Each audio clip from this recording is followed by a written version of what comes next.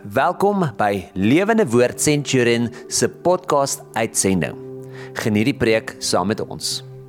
Here, baie dankie dat ons net weer so kan by mekaar kom, U naam kan loof en prys nog 'n dag. Ek dink aan daai skrif wat so mooi sê, "This is the day that the Lord has made. Let us rejoice and be glad in it." Here, ons wil met vreugde aan hierdie nuwe dag kom dink wat U gemaak het. En Here, waarin U ons opgerig het om met lof op ons lippe U naam te kan besing. Ons loof U, Jesus. Amen. Nou, dis vir my lekker om saam met jou te kuier. My naam is Wouter van der Merwe en ek is van Lewende Woord Centurion. En ek wil graag vanoggend so saam met jou net kuier rondom 'n gedeelte wat my so geseën het hierdie afgelope week. Ek het die vermeerdering van die 5 brode en die 2 visse net weer bestudeer en net weer so na hierdie gedeelte gekyk en iets daaruit gekry wat ek hoop ek sommer saam met jou oor kan sit en gesels rustig dat ons dit saam kan bespreek. Nou kan ek sê dat dis in die konteks, ek lees dit uit Matteus hoofstuk 14, nou die voer van die 5000 is 'n interessante wonderwerk. Dis 'n wonderwerk wat in al 4 evangelies opgeteken word, een van die baie min, indien nie die duidelike een wat in al 4 die evangelies opgeteken is, Matteus, Markus, Lukas en Johannes. En uit hierdie evangelies leer ons 'n paar verskillende goed uit sy agtergrond uit. In die eerste plek is dit 'n evangelie wat 'n wonderwerk wat gaan eintlik om te bewys dat Jesus 'n tipe van 'n Moses is. En ek sal vir julle uit hierdie hele verhaal dit wys en vertel, maar Matteus wat sy boek aan die Jode skryf, het die nuwe Moses kom probeer aankondig, probeer wys met hierdie hele vergelyking, wonderwerk wat Jesus hier doen. En Jesus doen die wonderwerk op 'n sekere manier sodat ons sekere goed oor bediening, oor sy messiaskap, oor Moses kan agterkom. Nou, in die eerste plek is die konteks van die hele gedeelte, dat Jesus gaan en 'n bergpredikasie gedoen het, 9 wonderwerke in Matteus hoofstuk 8 en 9 gedoen het, messiaanse wonderwerke, wat bewys het dat hy die Messias is. Maar hulle erken hom nog steeds nie as die Messias nie. In hoofstuk 10 stuur hy die disippels uit, hoofstuk 11 praat hulle oor Johannes die Doper, en hoofstuk 12, dan verwerp hulle eintlik vir Jesus. Eintlik sê hulle, as Jesus iemand gesond maak en dan 'n demoon uitdryf, dan sê hulle, Jesus is eintlik 'n duiwel, en daarom kan hy duiwels uitdryf. En dan sê hy, dit is die sonde teen die Heilige Gees, wat julle as Jode nou doen. Ek en jy hoef nooit bekommerd te wees nie. Baie mense het my al gevra, wat is die sonde teen die Heilige Gees? Ek wil net nie die sonde, want is die onvergeeflike sonde, sê die Bybel. Ek wil net nie sonde teen die Heilige Gees doen nie. Wel, jy is nie 'n Jood wat vir Jesus in die dae van sy bestaan op aarde gehad het en hom toe verwerp het as 'n duiwel nie. So, moenie worry nie, jy kan nie die sonde teen die Heilige Gees doen nie. Dit het die Jode reeds gedoen en dis vir hulle onvergeeflik tot 'n nuwe generasie kom. En nie as individue nie, as 'n volk. En daarom het daar baie slegte dinge met die Joodse volk gebeur, maar ek wil nie nou daarby stil staan nie. Goed, hoofstuk 13 gaan dan daaroor dat Jesus begin en met sy eie mense net gelykenisse, amper half versteekte gelykenisse vir hulle vertel. Hoofstuk 14 skop af met die dood van Johannes die Doper en hoe Jesus eintlik dan een kant toe probeer gaan vanaf Nasaret om net te gaan rus en te gaan rou oor sy vriend en neef Johannes die Doper, wat op 'n wreedaardige manier onthoof is deur Herodias Antipas.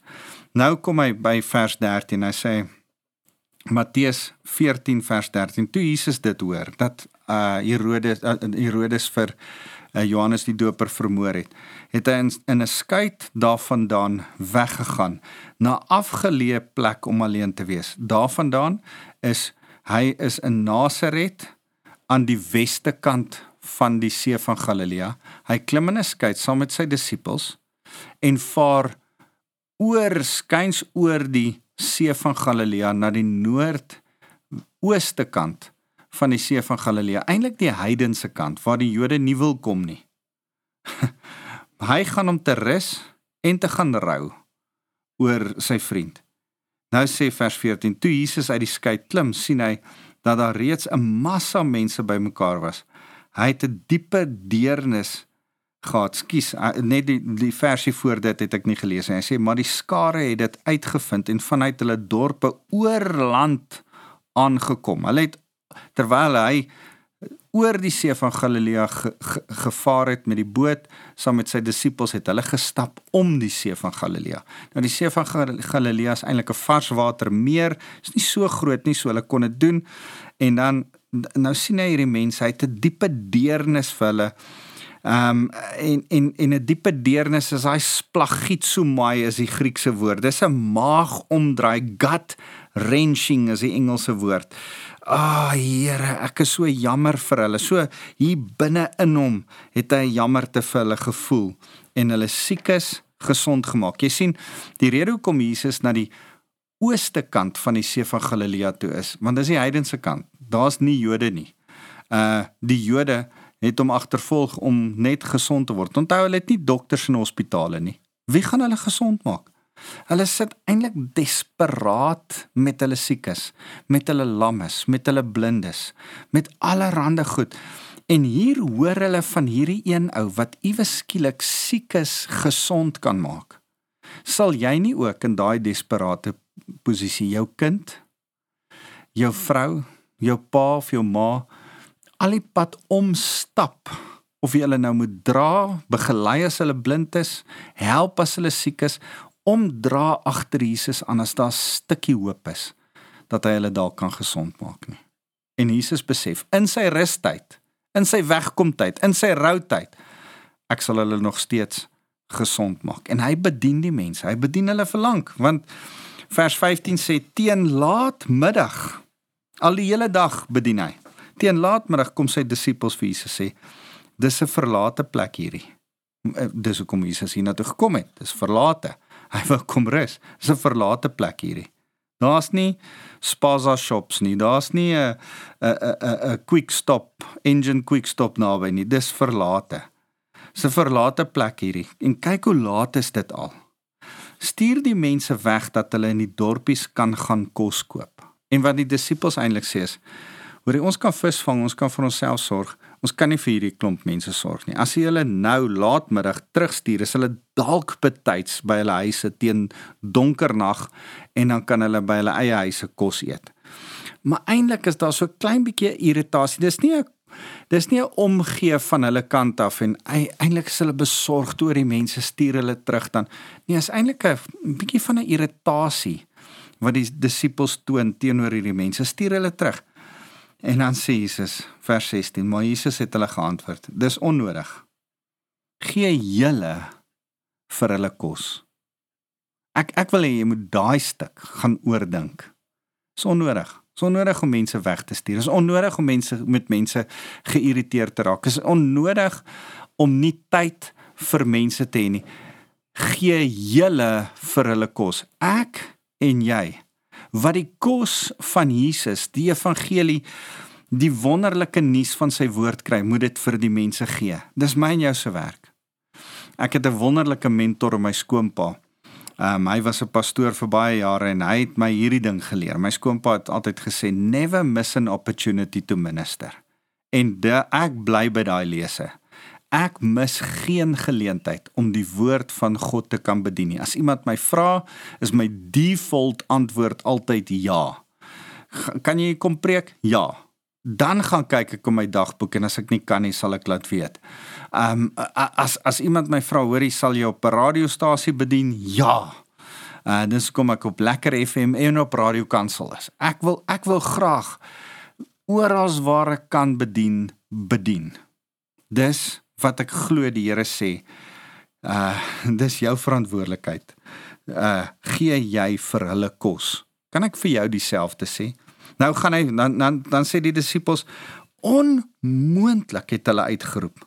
Al wat ons hier het is 5 brode en 2 visse. Nou, een van die evangelies sê, dis 'n klein seentjie se kos. 'n ander evangelie sê, Andreas het vir 'n klein seentjie gekry, wat dit verkoop het. 5 brode en 2 visse, verkoop het aan hulle. Ek hoop hulle het hom betaal, want sover as wat ek kan onthou, was die skelm Judas, die ou met die beursie. Ek hoop hy die seentjie daarom betaal, maar nou sê hulle, daar's net 5 brode en 2 visse. Die Here sê, bring dit hier vir my, het Jesus gesê. Hy gee toe opdrag, dat die mense op die gras moet gaan sit. Ek dink aan daai sê dinge, Andy Stanley altyd sê, van rye is goed, maar kringe, sirkels is beter. Rye is goed, maar sirkels is beter. Het is lekker om in sirkels te sit, en die Here laat hulle in sulke gesellige sirkels op die gras sit. Ek wil hê jy moet 2 goed raak sien. Kuier saam, dis wat jy moet raak sien. Jy moet orde raak sien. En dan 'n derde ding wat ek ook kan dink is, iets van op die gras gaan sit, daar op die groen gras. Ek was daar waar hierdie gebeur het, by die see van Galilea. Ek het die voorreg gehad, daar's 'n klooster gebou en hierdie pragtige groen amfitheater met hierdie groen kikoejo gras wat so sit. Ek dink nie die gras was heeltemal so mooi gesny toe Jesus daar was nie, want hulle het nie grasnyers gehad nie, maar ek dink iets van die mooiheid van die area was nog steeds daar. En ironies genoeg, as jy vandag daar, ons wou daar gaan sit en piknik hou, dan staan daar, jy mag glad nie hier eet nie, by hierdie klooster. Dit is so jammer, daar waar Jesus die 5000 gevoer het, mag jy nie eet nie. En as jy daar is, dink ek was die ander idee op hierdie groen gras, wat Jesus wou tuisbring is, hy is die goeie herder. En die herder lei sy skape na die groen weivelde van rus. Na die waters waar daar rus is, lei hy hulle heen. See van Galilea, groen gras, hy het 'n hele idee probeer skep in die Messias Moses storie wat Matteus probeer vertel en Jesus ook probeer skep. Ek kan net my indink dat hy vir die mense sê, vir sy disippels wys, sien julle wat hier besig is om te gebeur, kry julle die prentjie. En dan sê hy vir hulle, bring hier vir my. En Jesus sê, hy gee toe die opdrag dat die mense op die gras moet gaan sit.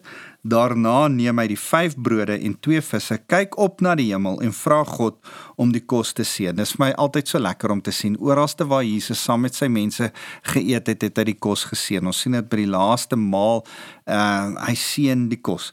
Toe breek hy die brood in stukke, gee dit aan sy disippels, en sy disippels weer aan die skare. Ek het hierdie stuk gelees, en dit is een van die goed wat my so opgewonde gemaak het. Ek weet nie hoe het jy gedink in die verlede nie, daar's 2 gedeeltes, jy kan later Matteus 15, hoofstuk 32 lees, daar voer Jesus 4000 mense, hierdie is 5000 mense, daar voer Jesus weer, daar's 2 sulke vermenigvuldiging van kos, wat Jesus 2 keer agter mekaar doen. Maar ek het nie geweet, baie keer, ek het nooit stil gaan sit en intentioneel gedink, hoe het hierdie kos meer geword nie? Het jy dit al gedink? Ek dink so baie keer daaraan, Jesus het die Moses storie probeer, so brood uit die hemel uit, Moses het vir die mense brood uit die hemel uit, manna laat neerreën. Hierdie brood, 5 brode en 2 vissies, het hy nie gevat en die lug en opgegooi, na die mense toe gegooi, en dit het meer geword en hulle het gevang nie. Die mense het nie by hom in rye kom haal nie, onthou, ons het nou net gelees, hulle het op die gras gaan sit.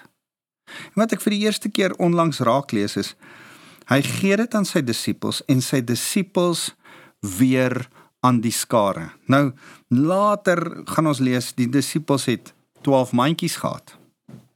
Die 12 mandjies is deel van die hele storie. Die disippels het fisies die mandjie, kom staan voor Jesus, Jesus vat 5 brode, 2 vissies, begin het breek, en pak dit in hierdie mandjie, wat die disipel, Petrus, Thomas, met groot O, Johannes, Andreas, die 12 staan voor hom.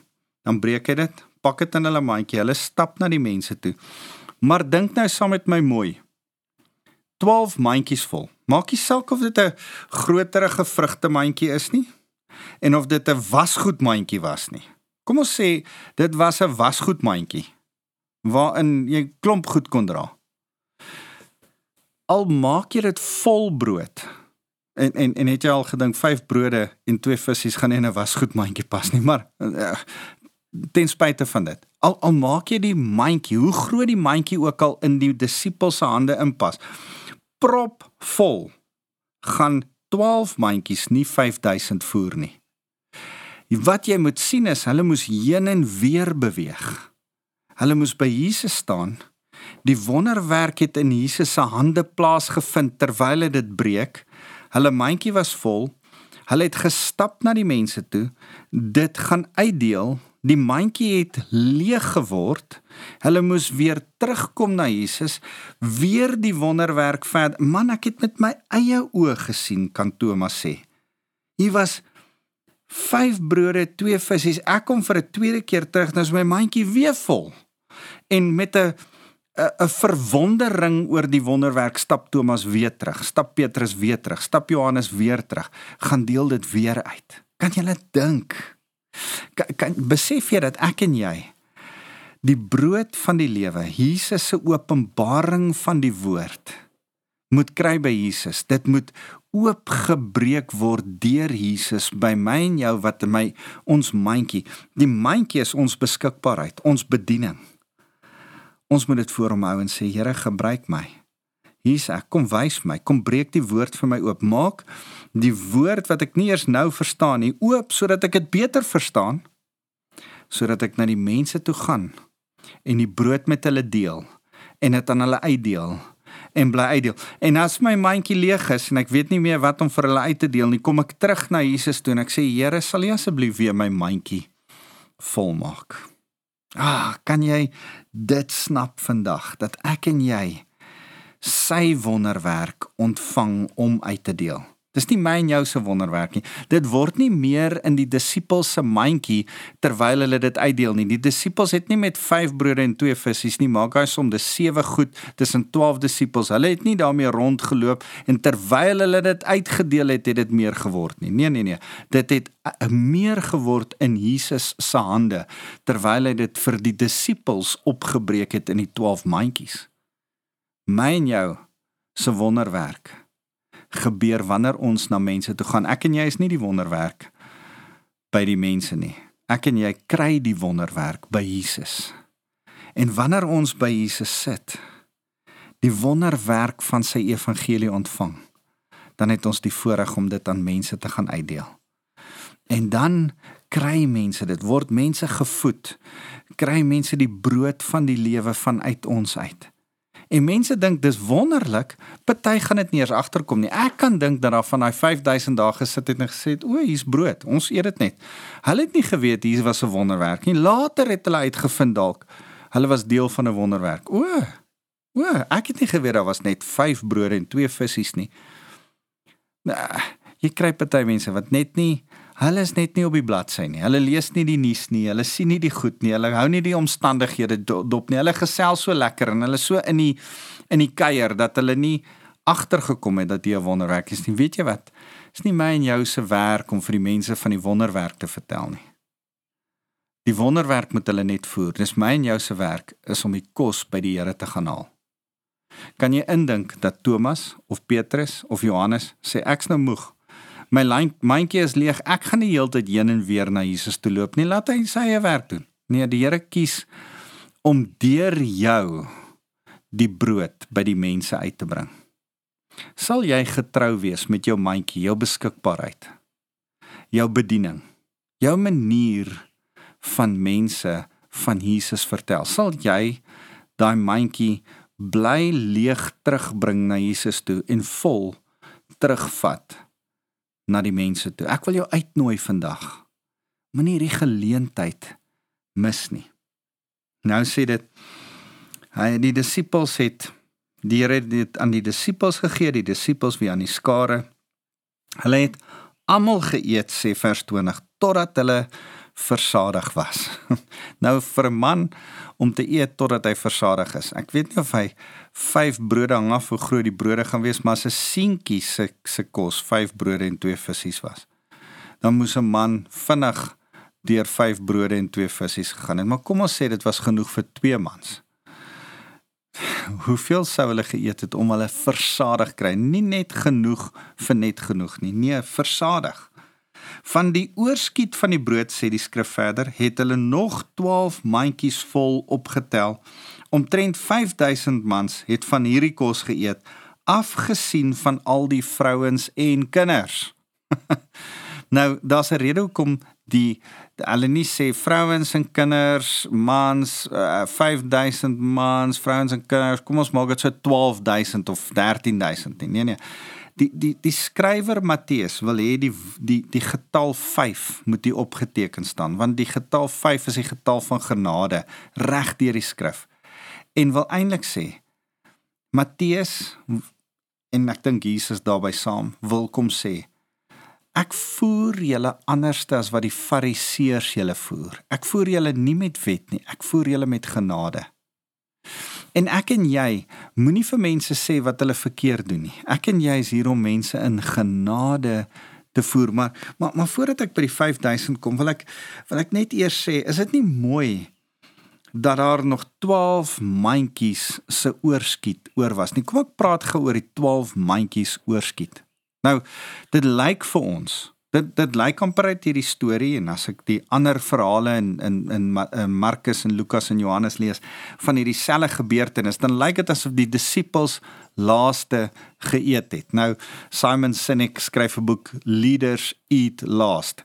Dis nie die ouens wat lei, wat eerste moet eet nie. As jy regtig 'n servant leader is, dit wat Lukas 22 verduidelik, as ons dienaars is, as ons waiters is, gaan deel ons eers uit, dan eet ons. En dis wat die disippels hier in die beeld van Christus ook doen. Hulle deel eers uit en deel uit, loop heen en weer terug. Maar kan jy dink hoe honger is hierdie 12 manne teen daai tyd? Dit moes 'n tydjie geneem het om 5000 mense plus 10.000 mense tot versadiging te voer.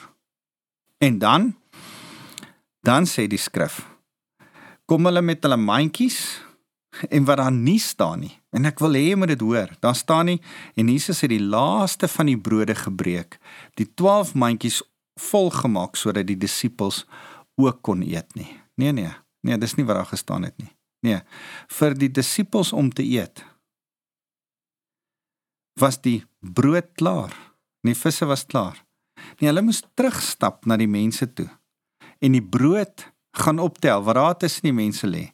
En dit wat nog in die een ou se hand is, en hy is besig om nog hier 'n hap te vat, en met sy pel daar te gesels, en sê, meneer, is jy klaar met daai brood? Ja, skus, ek's klaar. Kan ek dit vir jou vat? Kan ek dit by jou neem? Dankie, sit dit hier in my mandjie.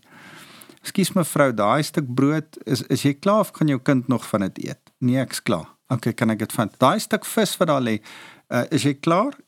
Nee, dis net grate, okay, kom ons los dit, maar daar's nog 'n groot stuk vis, kan ons dit terugsit in die mandjie? Ja, sit dit terug in die mandjie. En so moes die disippels gaan amper weer vra by die mense, kan ek dit wat vermenigvuldig is deur Jesus terugkry by julle in my mandjie? En toe is daar 12 mandjies tot oorlopends toe vol, genoeg vir hulle, van hulle om te eet. Nou, in COVID, verskoon hierdie gruesome prentjie, maar klein bietjie vol van die kinders se vingertjies, van die vat en die brood wat gebreek is deur die mense, dalk nog 'n stukkie spoeg en dit en dat, maar hier sit die disippels, met die kos om te eet, en die geestelike beginsel is, Jesus gee vir ons, wat die evangelie moet gaan verkondig, oor as genoeg van sy wonderbaarlike wonderwerk, oopbreek van die woord om aan mense uit te deel. En dan, wanneer ons dit vir mense uitdeel, dan word ons op die ou ende gevoer van daai wonderbaarlike openbaring wat hulle het, word ons teruggevoer. Nou ek sê dit altyd, ek is 'n herder, die pastoor van my gemeente van Lewende Woord Centurion. Ek het die voorreg om in 'n simbiotiese verhouding met my gemeente te wees. Ek as die herder moet vir my skape sorg, en as my skape gesond is, sal my skape vir die herder ook sorg.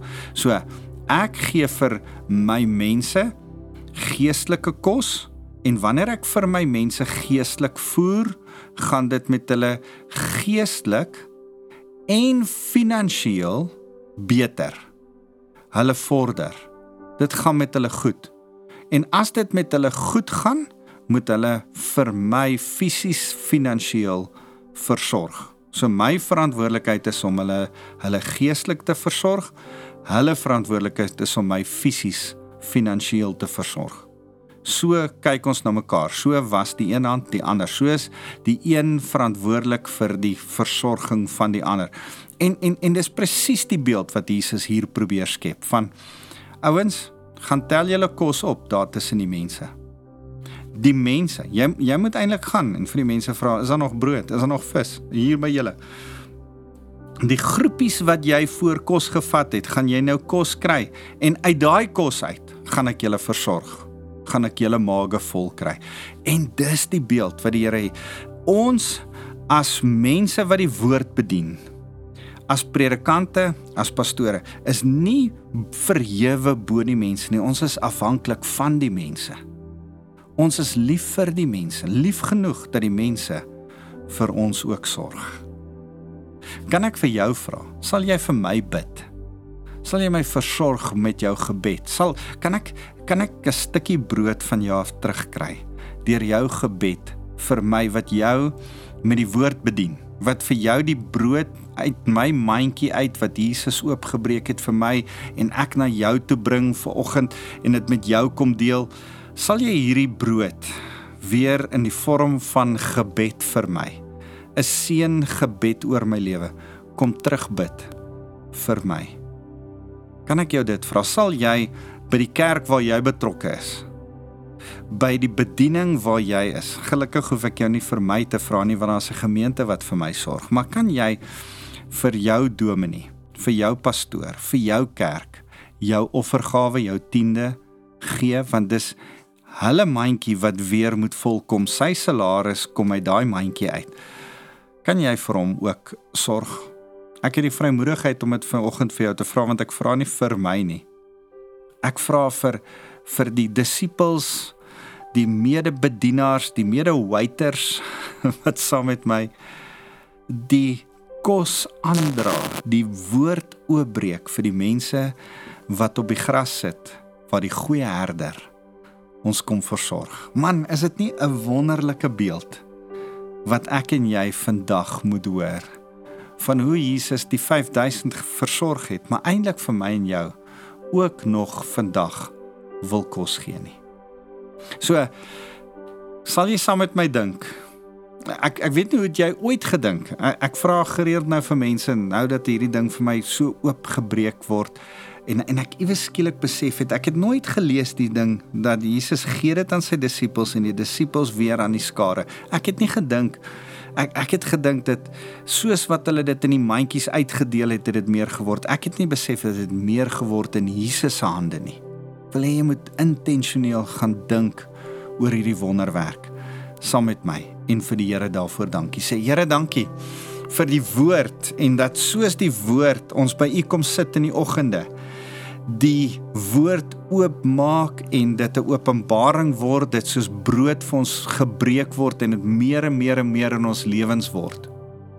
Here, so kan ons dit in ons mandjie van beskikbaarheid, in ons mandjie van ons bediening, in ons mandjie van ons hier wees, sit, om te gaan uitdeel aan die mense by die werk, die mense by die familie, die mense in ons omgewing. Here, ons kan dit gaan uitdeel vir hulle, en vir hulle gaan gee in liefde, tot ons mandjies leeg is, en ons môreoggend weer terug kan kom na U toe, en sê, Here, maak asseblief weer my mandjie vol.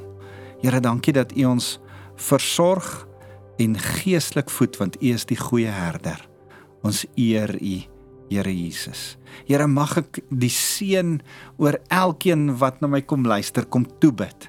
Mag die liefde van Vader oor hulle lewe hang, en in hulle lewens so insak, dat hulle mense van liefde sal word vir ander mense.